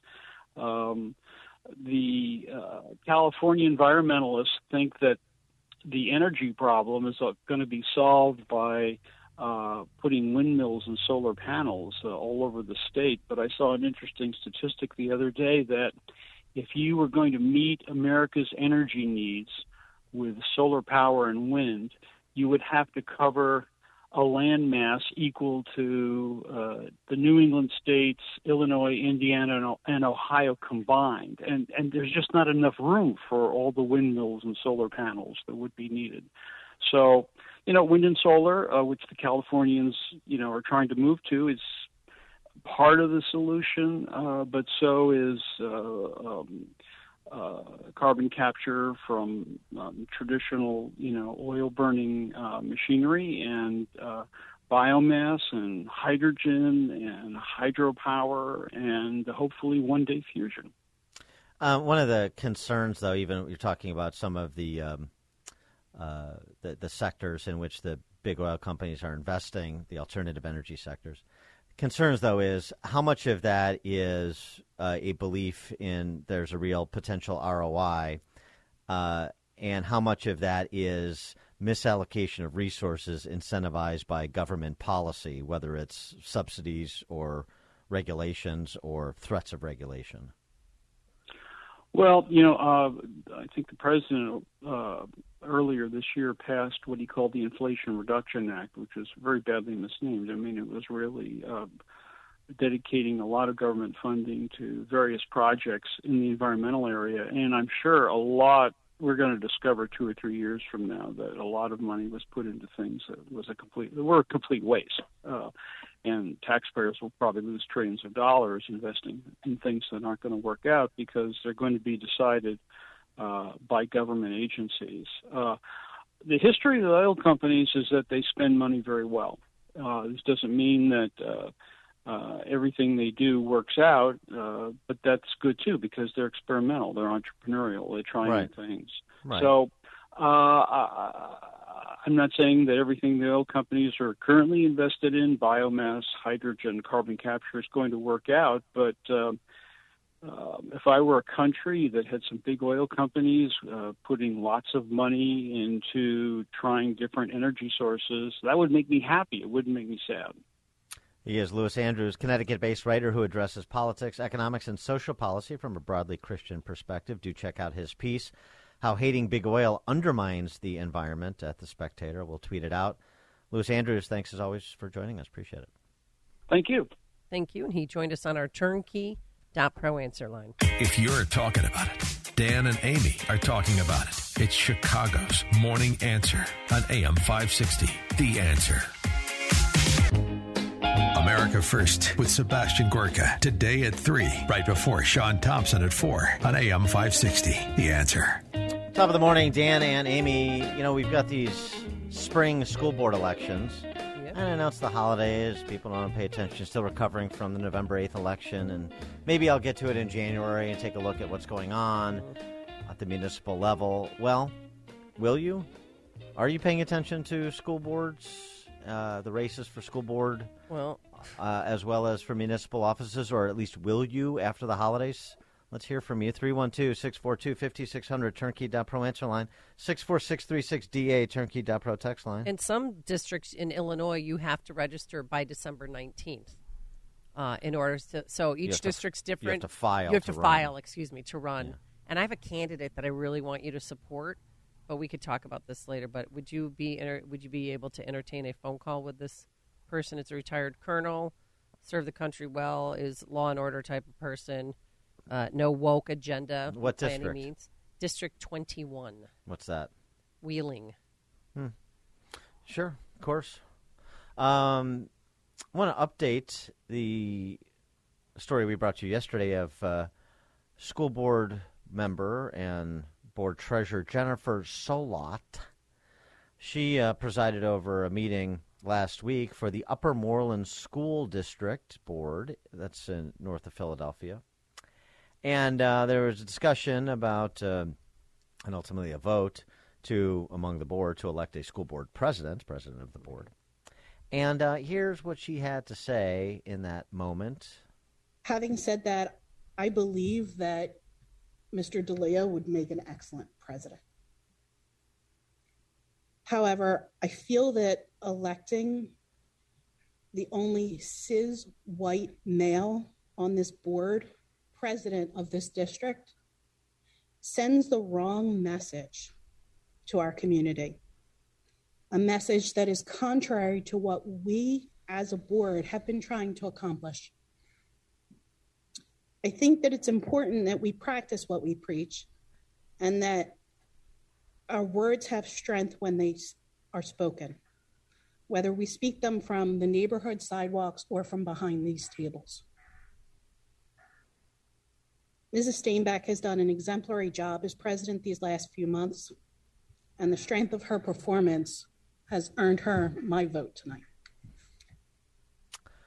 Well, would you like somebody like Jennifer Solod being influential in your kids' education? 312-642-5600, turnkey.pro, answer line 64636. Type in DA and the quick comment. Obviously, they're trying to check a box and not trying to hire the most qualified person. Mr. D'Elia, the school board member, is a father of three who previously served as an area school director. Yeah, but whatever. He's a straight white male. That's the end of the conversation. This video of her and that statement you just heard, that got around, as you would imagine, thus you're hearing it on our show as well. And this week, the superintendent of the school district issued the following statement. As a result of the incident, they're calling it an incident, Ms. Solot has decided to resign from the board effective January 2nd. She wishes to apologize for her poorly chosen words and does not want to be a distraction from the great things happening in our schools on a daily basis. The district thanks Ms. Solot for her 5 years of service to the Upper Moreland community as a board member. Apparently, a lot of those honkies in the Upper Moreland School District didn't care for Ms. Solot's standard when it comes to selecting a school board president. And so now she's been forced out. So, you know, there is engagement, and it comes, but unfortunately people don't recognize maybe who's in charge until they say something so obviously inane as to disqualify themselves publicly, and then quick action is taken so we can resume what we were doing with the likes of Miss Solot on the board. But the thing is, she actually thought she was doing the right thing. She misses, qualifications matter. She missed that whole topic, and she just was trying to be so woke. Wishes to apologize for her poorly chosen words. What do you mean poorly chosen? She communicated her position very clearly. It wasn't an excited utterance. It wasn't a slip of the tongue. It was a well-considered position that she's come to. That was succinctly stated. Nothing unclear about it. And that she felt, I should say, I doubt that's the first time she has expressed what she thinks, and I'm sure would say feels, about identitarianism. So Solod's gone, and then if I'm a parent in that school district, I say, so what else is going on with that school board and with the administration and in the schools? If you've got somebody like her as an elected member, and by the way, nobody said anything, as I can gather, after her statement in support of the woman who actually won by an 8-1 vote. And there's no comment on the contest between the two school board members for board president. But the one vote, I don't know if it was D'Elia voting for himself, the guy that she's the straight white male voting for himself that she said was disqualified because of straight white male, but probably. But 8-1, boy, I would have, knowing nothing about either one of them, I would have voted for the guy just because of Solot, without commentary on his opponent. But that's not what happened. So, gosh, I wonder what else is going on now that the surface has been scratched. In Ohio, but by the way, this is we want to bring you the story, just like we bring you the stories about Loudoun County, because the cop out of like, I can't do anything, no one will ever be held accountable. Well, that's not true. When you do have a parental revolt or even just parental engagement, you do see things happen in places like Loudoun County. It takes interminably long sometimes, like a year and a half, to bring charges against that douchebag of a superintendent, Ziegler, in Loudoun County, and the spokesman, and to get some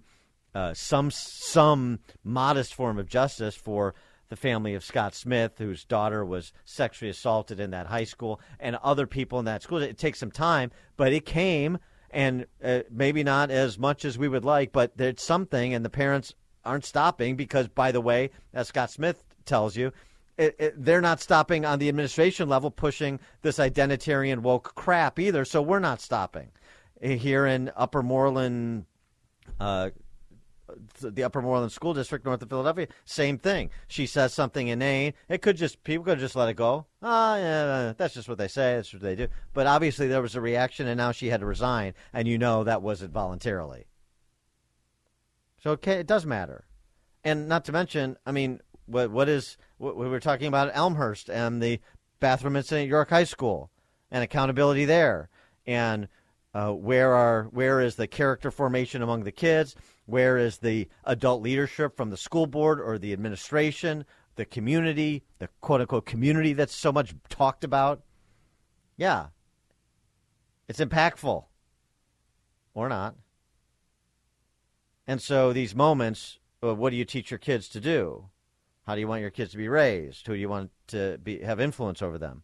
These cowards who hide behind lawyers, who transfer their kid from one school to another school because they don't want him to accept accountability for what he did. In the case of the boy with Down syndrome was pushed around in that bathroom, and that was apparently the reaction of one family. How about this in Ohio? Ohio teacher is suing her school district after she was forced to resign because she wouldn't abide their preferred pronoun program. She wouldn't. One of these stories that we've presented many of them of I am not going to participate in lying, and then they're summarily dismissed or pushed out by the school district, the college. So you want to see this continue to happen, or are you going to stand up especially where you can have the major impact at the local level and say, no, not doing that. You're not getting away with that. You're not going to steamroll over us. You misunderstand the power relationship between you and me, school board member, superintendent, teacher, and parent. It's a moment. A lot of other school districts around the country are having their moments. I wonder if any in Chicagoland will come this spring. Grant and Elgin, you're on Chicago's Morning Answer. Good morning. Hi. Morning. I wanted to bring to light the local GOP has just nominated Dr. Lori Parman for school board, and she is 100% someone who is worth being on everybody's radar, been in the system 20-plus years, and she, about a year ago, recently retired after the school union tried to coerce her into giving up her vaccination status, and they were about to hold her retirement hostage. And then she retired and became one of the best activists I've ever known. And I mean, this lady, she is a door-to-door door knocker, and she is going to do everything in her power to unseat some of the evils that are going on and some of those folks on the school board in District 300 here. Can you tell us her name again, please? Dr. Lori Parman. Is she a medical doctor? No, she then has. Then we'll just call her Lori. Let's just Yeah, stop with the Or doctor. Lori Parman, yes. Yeah, Lori Parman. That's her. Yeah. Okay. Thanks for the call, Grant. No, I mean seriously, I can't tolerate it anymore. Really? I cannot You're done? tolerate. You're done. I cannot. Dr. Joe Biden, Dr. this. Stop. Ridiculous. You can call me Dr. Dan. I've got a Juris Doctorate. Asinine. Knock it off. Lori, Dan, Jill. Mike, Libertyville. You're on Chicago's Morning Answer. Or is it Dr. Mike? Yeah, right. Only in my own world. Good morning. So I had a gentleman in Libertyville here at a coffee shop ask me to sign a petition for our local District 70 school district. And the barista happily signed, a few other people. He got to me, and my buddy sitting next to me says, uh-oh. So I say, well, great. What's your view on DEI? And the guy takes a step back and says, well, gee, you're going to have to tell me what that is. Right. I explained the diversity, equity, inclusion. Oh, we must be very inclusive, he says. That's very important to be inclusive. I said, well, that's great. I said, well, what about tampons in the boys' bathroom? And he starts laughing that, where does that happen? That's not happening. Well, It's everywhere. It happens. State law. That's the laugh, right? I said, well, they're in the Libertyville boys high school bathroom. Oh, come on. I said, okay, great. I said, you know, I'm an older guy. I walk into the Libertyville girls high school bathroom. How quickly will LPD pick me up and escort me off the premises? He says, oh, that's such a contrived issue. If you don't want to sign the petition, just say so, and ran off. Yeah. Where does that happen? Oh, it's state law? Oh. They're just catching on. They didn't know that this was a state law for a few years. Well, but that's the point. I mean, so that's got that, you know, goof that Mike in Libertyville talked to is running for school board. And he'll be backed by the teachers union, it sounds like, based on those answers, and he could win. And so do you want that goof that Mike had to talk to at the coffee shop while he was circulating his petitions? You want him to have an influence over your child's education? That's what we're talking about. Thanks for the call, Mike. Appreciate it. You know, by the way, Ron DeSantis, he spent time, he made the effort to support school board candidates around the state of Florida, and he flipped he helped, along with, obviously, the candidates themselves and the local campaigns and parties, helped flip a bunch of school districts. Charleston County, South Carolina, which is typically a Democrat area, conservative candidates flipped the school board from Democrat control. Candidates voicing opposition to CRT pedagogy in the state of Texas gained seats on the state's Board of Education. So, you know, we have these incidents that occur in the schools, and then you look at the leadership of the schools, you say, well, how do we get this leadership? Well, what's your level of participation? These new Marxists, backed by the teachers union, are real interested in the schools. So you best be too. Harry in Novi, Michigan. Novi. Yep. Yeah, hi. Good morning, Dan and Amy. Listen to you from afar quite often. Anyway, the point I wanted to make is that it seems the only real recourse, and it really needs to be pushed further, are criminal charges against these superintendents and school leaders. The case in point where he had the one sexual abuse student, I think it was in Virginia, that got moved to another district. Mm-hmm. And until we go after them with criminal charges that could turn into felonies and they lose their pensions, I don't think the message is going to get across. Thanks for the call, Harry. I'm going to make one addendum to my doctor. Oh, okay. Dan is changing his mind. I'm not How changing my mind. ladylike of you. Okay. I just wanted to. It needs more texture. Yes, please. You also call musicians or athletes doctor. I will accept that too. So you call medical J doctors could doctor. Still keep his name. Dr. J gets to be Dr. J. Okay, I'll let him know. Text him. Daryl Dawkins gets to be Dr. Dunk. Okay. Or was that? Wait, was that David Thompson? No, you were right. Says Mike Scott. Okay. I'm attributing attribution. Dr. Dre. Oh. He's a doctor. Okay. Dr. John. Dr. John Doctor. Quincy is a doctor. Trapper John M.D. doctor. Fictional medical Doogie Howser doctor. Oh, okay. So medical doctors, fictional medical doctors, mm-hmm. athletes, and musicians as their act name or nickname. Okay. No one else. All right? Thank you. All right, Dan and Amy, Chicago's Morning Answer. This is the morning show more Chicago radio listeners are choosing. This is Chicago's Morning Answer on AM 560. The Answer. This is Chicago's Morning Answer with Dan Proft and Amy Jacobson on AM 560. The Answer.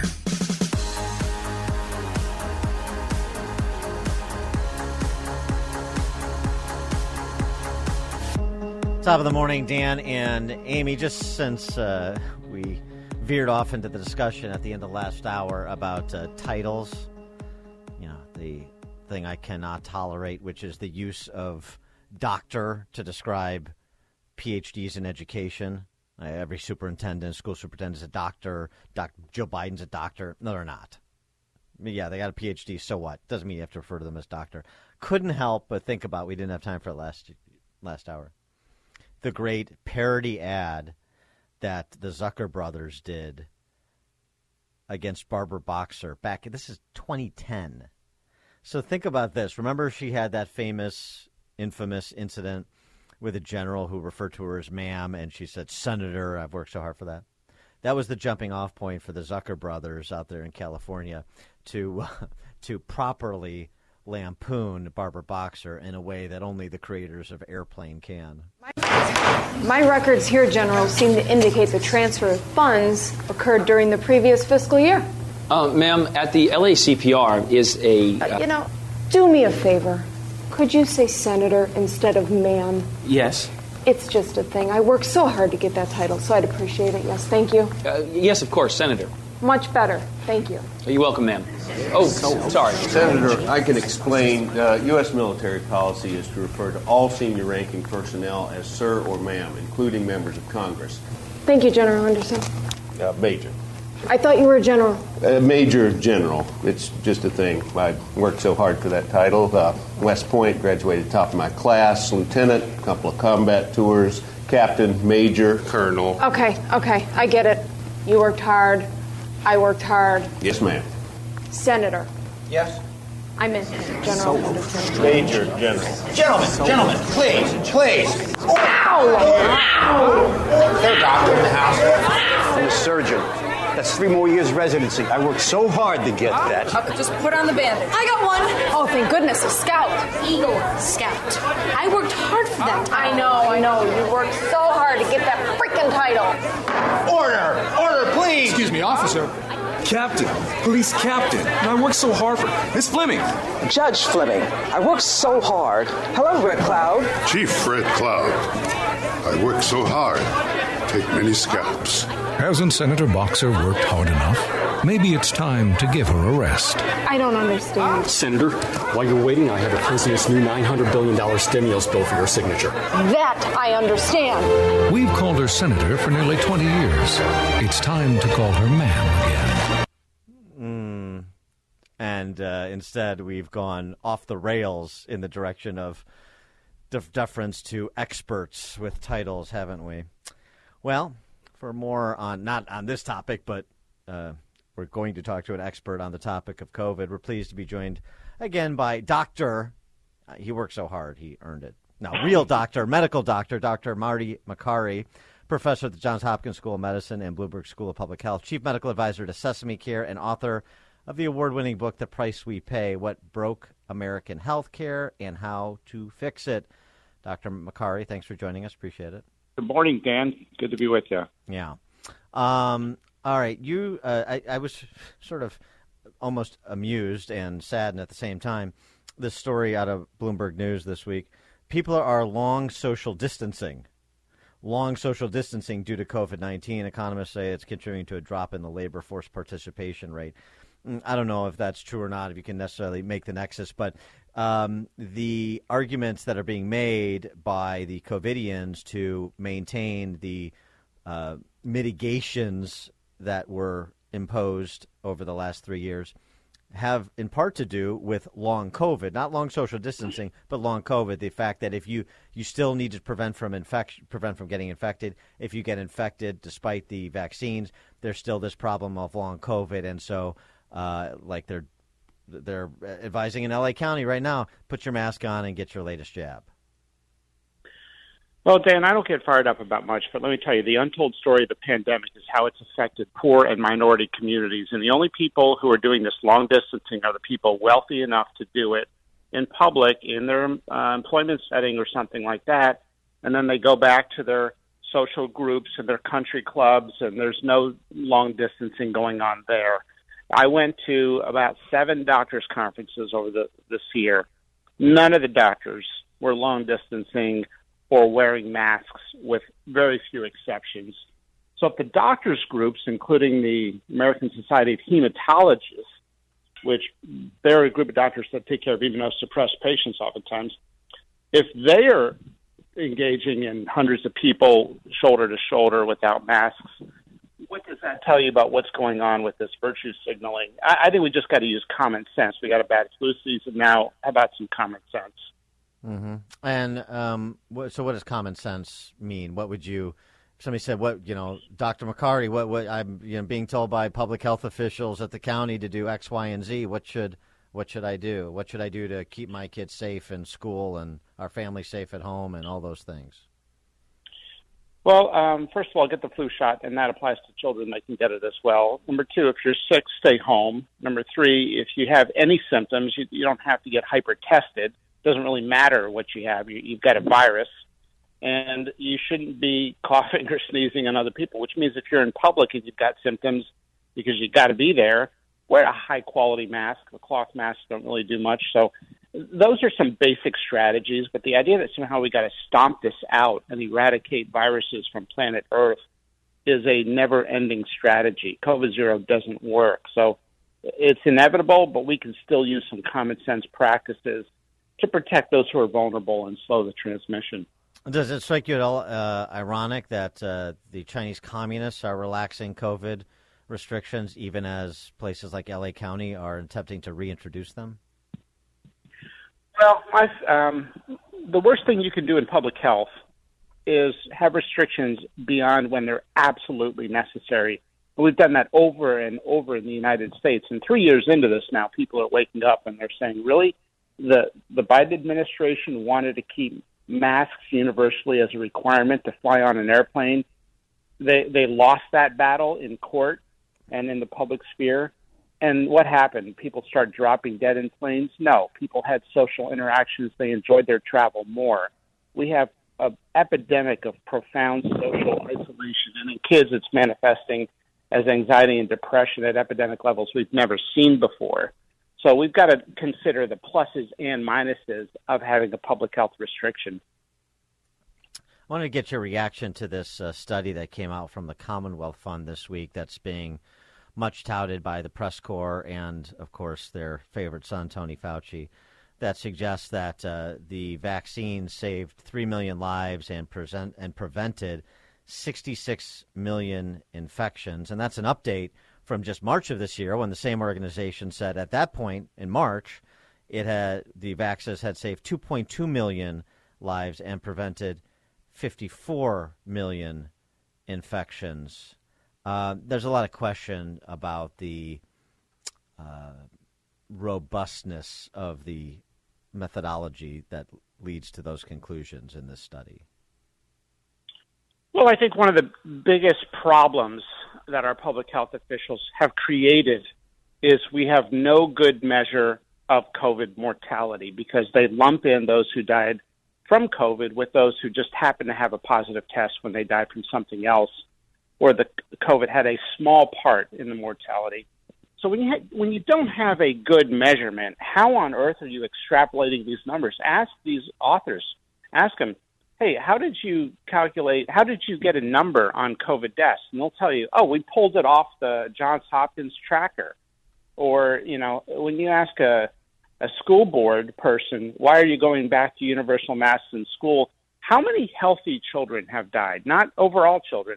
Healthy children have died from COVID. No one can give you that answer in the United States. If any healthy children have died, and there probably have been a couple or a dozen, who knows, but we don't have any numbers on that. So if you don't have numbers and you don't study vaccine complications, how do you have such a fervent vaccine requirement in young, healthy people? That's what is so frustrating with this whole thing, is we have bad numbers guiding public policy, and that's not a mistake. That's probably by design.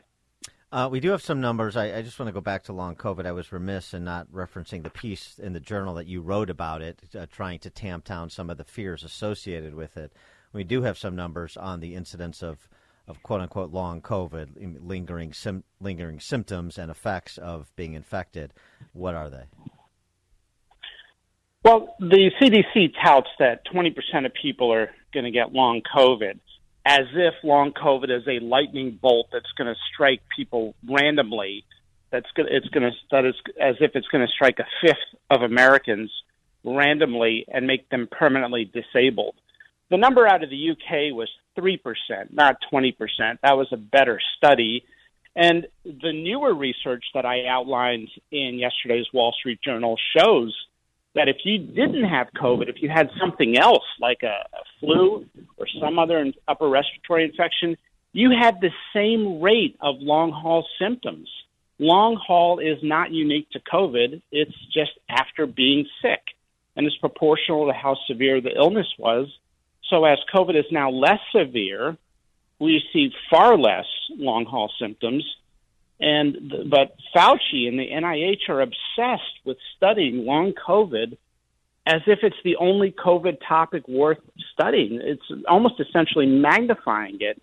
So they've exaggerated it in its prevalence rate, and they poured $1.2 billion of research into it, which has yielded nothing for the poor patients suffering from it, but yielded millions for this MRI hospital testing industrial complex. One study tested everything you could possibly test, every blood test on a group of COVID long-haul symptom patients, and found every single test was normal. The only predictor of long COVID was having anxiety before you had COVID. So while Fauci and the NIH are obsessed with studying this and throwing over $1 billion at this long COVID issue, they've spent almost nothing on studying masks, vaccine complications, natural immunity's ability to protect against severe illness, whether or not Paxlovid works in vaccinated people, the impact of obesity on COVID outcomes, whether or not vitamin D helps. We got that study a couple weeks ago that shows vitamin D lowers COVID mortality. Why are we getting that 3 years into the pandemic? So it represents the weaponization of research, how they pour so much money into long COVID. Do things at NIH and CDC get better when Tony Fauci leaves at the end of the year, or the train just continues to rumble in the same direction? I'd like to hope things are going to get better. I'm not sure they could get worse.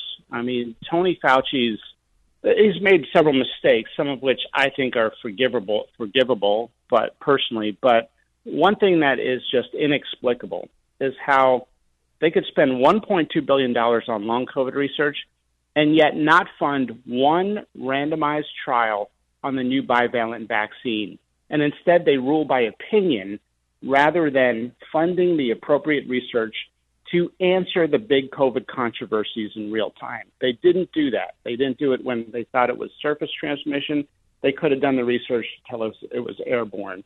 Instead of ruling by dogma on masks and so many things, do good randomized trials on different types of masks and provide that research. In the absence of that research, what we had is a void that was filled by opinions, and that's how COVID became the most politicized and controversial public health topic in centuries. Excellent point. Excellent point. Dr. Marty Makary, he is a professor at the Johns Hopkins School of Medicine and Bloomberg School of Public Health, chief medical advisor to Sesame Care, and the book, The Price We Pay, What Broke American Healthcare and How to Fix It. Dr. Makary, thanks so much, as always, for joining us. Appreciate it. Great to be with you, Dan. Thanks. And Dr. Makary was with us on the Turnkey.Pro Answer Line. This is Chicago's Morning Answer. Hallelujah! Holy on AM 560. Where's the Tylenol? The Answer. If you're looking for the latest news, insight into what it means, and the sharpest opinion, there's only one station in Chicago where you can turn, and it's this one. We're AM 560. The Answer. Top of the morning, Dan and Amy. You know, on the Twitter files,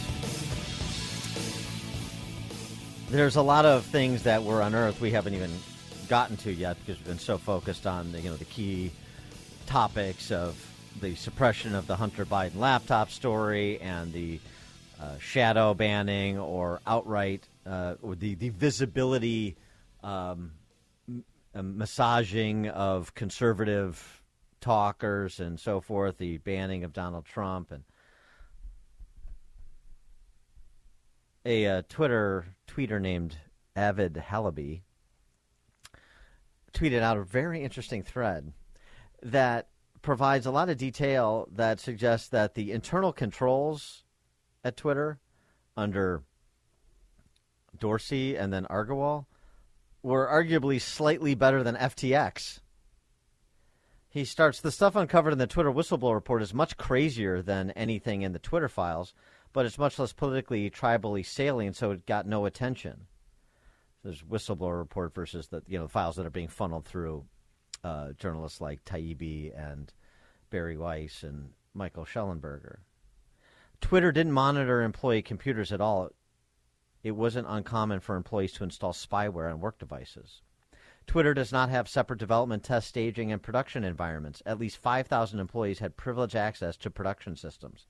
And he's got the excerpts from, I'll retweet it, he's got the excerpts from the whistleblower report here to substantiate the summary. In 2020, Twitter had security incidents serious enough that they had to be reported to the federal government on an almost weekly basis. And meanwhile, Parag Agrawal was lying about how secure Twitter was. On January 6th, the whistleblower wanted to take action to prevent potential sabotage by a rogue employee. He learned it was not possible for Twitter to secure its production environment. The whistleblower realized that a data center failure could potentially cause the permanent loss of all Twitter's data. He shared this fact with senior leadership, who instructed him not to put it in writing to the board. A few months later, the exact eventuality almost came true, and only a Herculean effort by Twitter engineers prevented, quote, permanent irreparable failure, unquote. Twitter had no software development life cycle and misled both the FTC and its board about this fact for a decade. This whistleblower informed the previous CEO, Agrawal, that there were thousands of failed login attempts to Twitter's engineering system every day, and the CEO did nothing. Twitter did not keep backups of employee computers. They used to, but then the system broke, was never fixed, and execs decided this was good because it meant they couldn't comply with regulators. And so on and so forth. It's just one sort of example of corporate malfeasance after another. I just find this interesting, as since under those CEOs and all of the blue check leftist mafia types, this was the portal through which democracy was going to be protected. For more on all of this, the Twitter files related and whistleblower report, since I've raised it, pleased to be joined again by James Bovard, member of the USA Today Board of Contributors, author of Lost Rights and 9 other books. James, thanks for joining us again. Appreciate it. Hey, thanks for having me back on the show. You had, if you want to comment on the sort of corporate governance and day-to-day management of Twitter, I think that's as interesting too. And I'm surprised Elon Musk isn't saying more about this. But it's like what I inherited and why these people needed to go, just on the basis of sort of systems and work performance. Yeah, it sounds like a very interesting story. I'm learning about it as I listened to you this morning. Okay. This is a topic of additional thought and consideration that we'll explore. You took up another angle from the Twitter files that has been underreported, as we're all talking about those top line matters that I previously mentioned, and that's the impact that Twitter's content moderation policies, as they call them, had on mail-in ballots and thus the 2020 election. Yeah, there was a huge effort by the Department of Homeland Security, a new agency that had been created as part of that DHS in 2018, gave grants to a bunch of nonprofits and companies tied to universities, who then basically carried out the federal orders to pressure social media to suppress any criticism of mail-in ballots from mid-2020 onwards. And because that was their number one target, I think they understood that if Biden was going to win, it was going to be because of a massive number of mail-in ballots, which was the case. Almost two-thirds of Biden's votes came from absentee or mail-in ballots. And so you had these federal contractors pressuring social media, Twitter, Facebook, and other places to basically suppress any criticism of mail-in ballots. And part of the paradox here is if you just turn back the clock to before 2020, there were all kinds of controversies about mail-in ballots. The New York Times had said that mail-in ballots were a far greater source of fraud than voting in person. There was a federal commission co-chaired by Jimmy Carter in 2005 said the same thing. All these bright red warning signs about mail-in ballots and fraud, but all those signs magically vanished in mid-late 2020 when those ballots gave Biden the presidency. Yeah, that's a key point you make here, too, just going back the record. And, it used to be well understood because it sort of stands to reason. You don't need to be an expert in election administration to understand that there are more fraud opportunities with absentee and mail-in ballots than with a physical person in front of you voting. And that played itself out. And you remind us, number one, that you weren't allowed to say what the New York Times reported a decade earlier. And as you say, these commissions had concluded and so forth. That was all washed away. And we need to be reminded about how many ballots were not counted, spoiled in swing states like Nevada and Wisconsin in 2020. Yeah, and there were all kinds of rule changes that were unconstitutional, which basically lowered the standards for verifying those absentee ballots. You had the Secretary of State of Michigan, on her own authority, send out 7 million absentee ballots to every voter in the state. It's clear in the U.S. Constitution that the procedures for federal elections need to be set by the state legislature.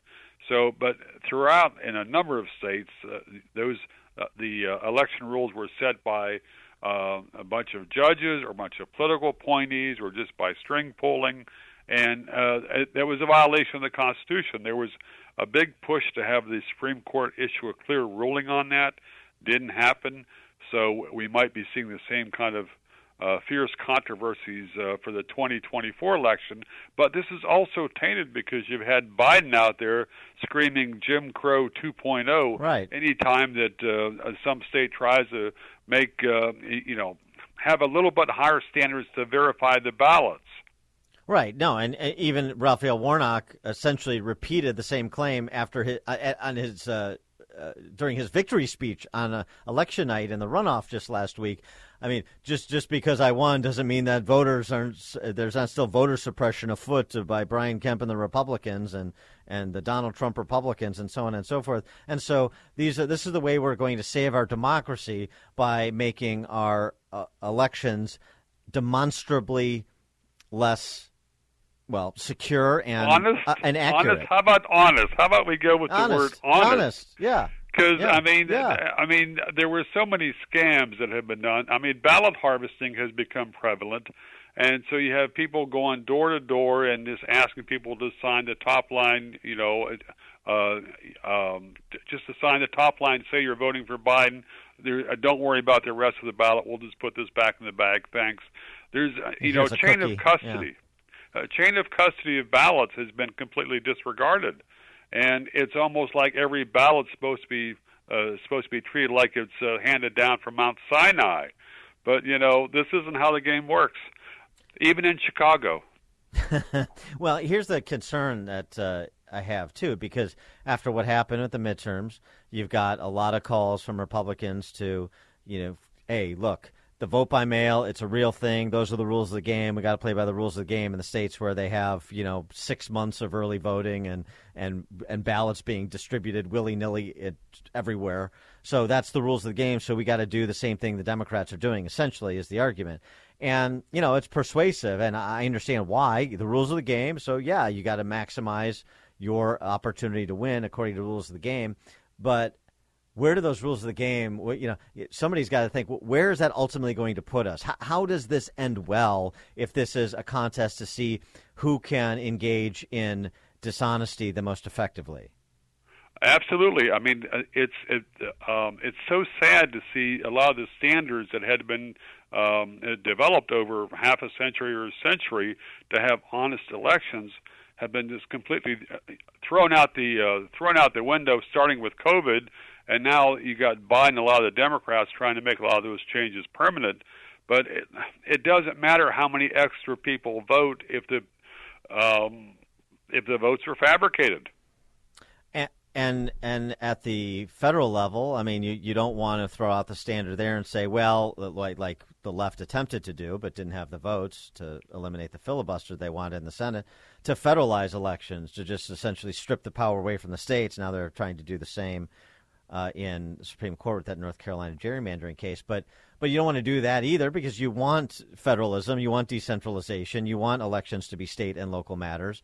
So then you're left in this sort of nether space.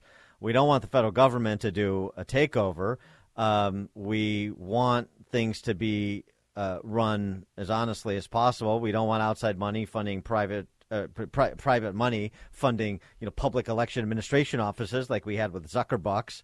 But so what do we do about Wisconsin and Arizona and Nevada and some of these other states that on which federal national elections turn that have so many questions surrounding the election administration? Pennsylvania, throw that in too. Yeah, there's so many controversies, so many scandals. It's frustrating that most of the media has had very little curiosity about the nuts and bolts of the changes that have been done for elections. They've made it much shakier as far as results, and this is the same media, much of the same media that was happy to howl for 3 years about how Trump was, a Russian tool based on false allegations in 2016. So it's just, it's hard to see a happy ending for the way things are going. Yeah. He is James Bovard, member of the USA Today Board of Contributors, author of Lost Rights and 9 other books. Do check out his column we were discussing on the Twitter files and the impact or the description, what they reveal about how mail-in ballots have become sacred now just after 1 or now 2 cycles. Jim Bovard, thanks as always for joining us. Appreciate it. Thanks a lot. And he joined us on the Turnkey.Pro answer line. This is Chicago's Morning Answer on AM 560. Merry Christmas, you filthy animal. The Answer. Thanks for listening to Chicago's Morning Answer podcast, sponsored by Signature Bank. Signature Bank takes pride in helping customers grow their business and provide unmatched banking expertise, custom financial solutions, and the industry's best technology. So whether you're a business looking for a deposit relationship or needs a ready source of financing, Signature Bank is the right bank for you. Call today at 773-467-5600 to hear how Signature Bank can help your business grow and thrive. Member FDIC, Equal Housing Lender.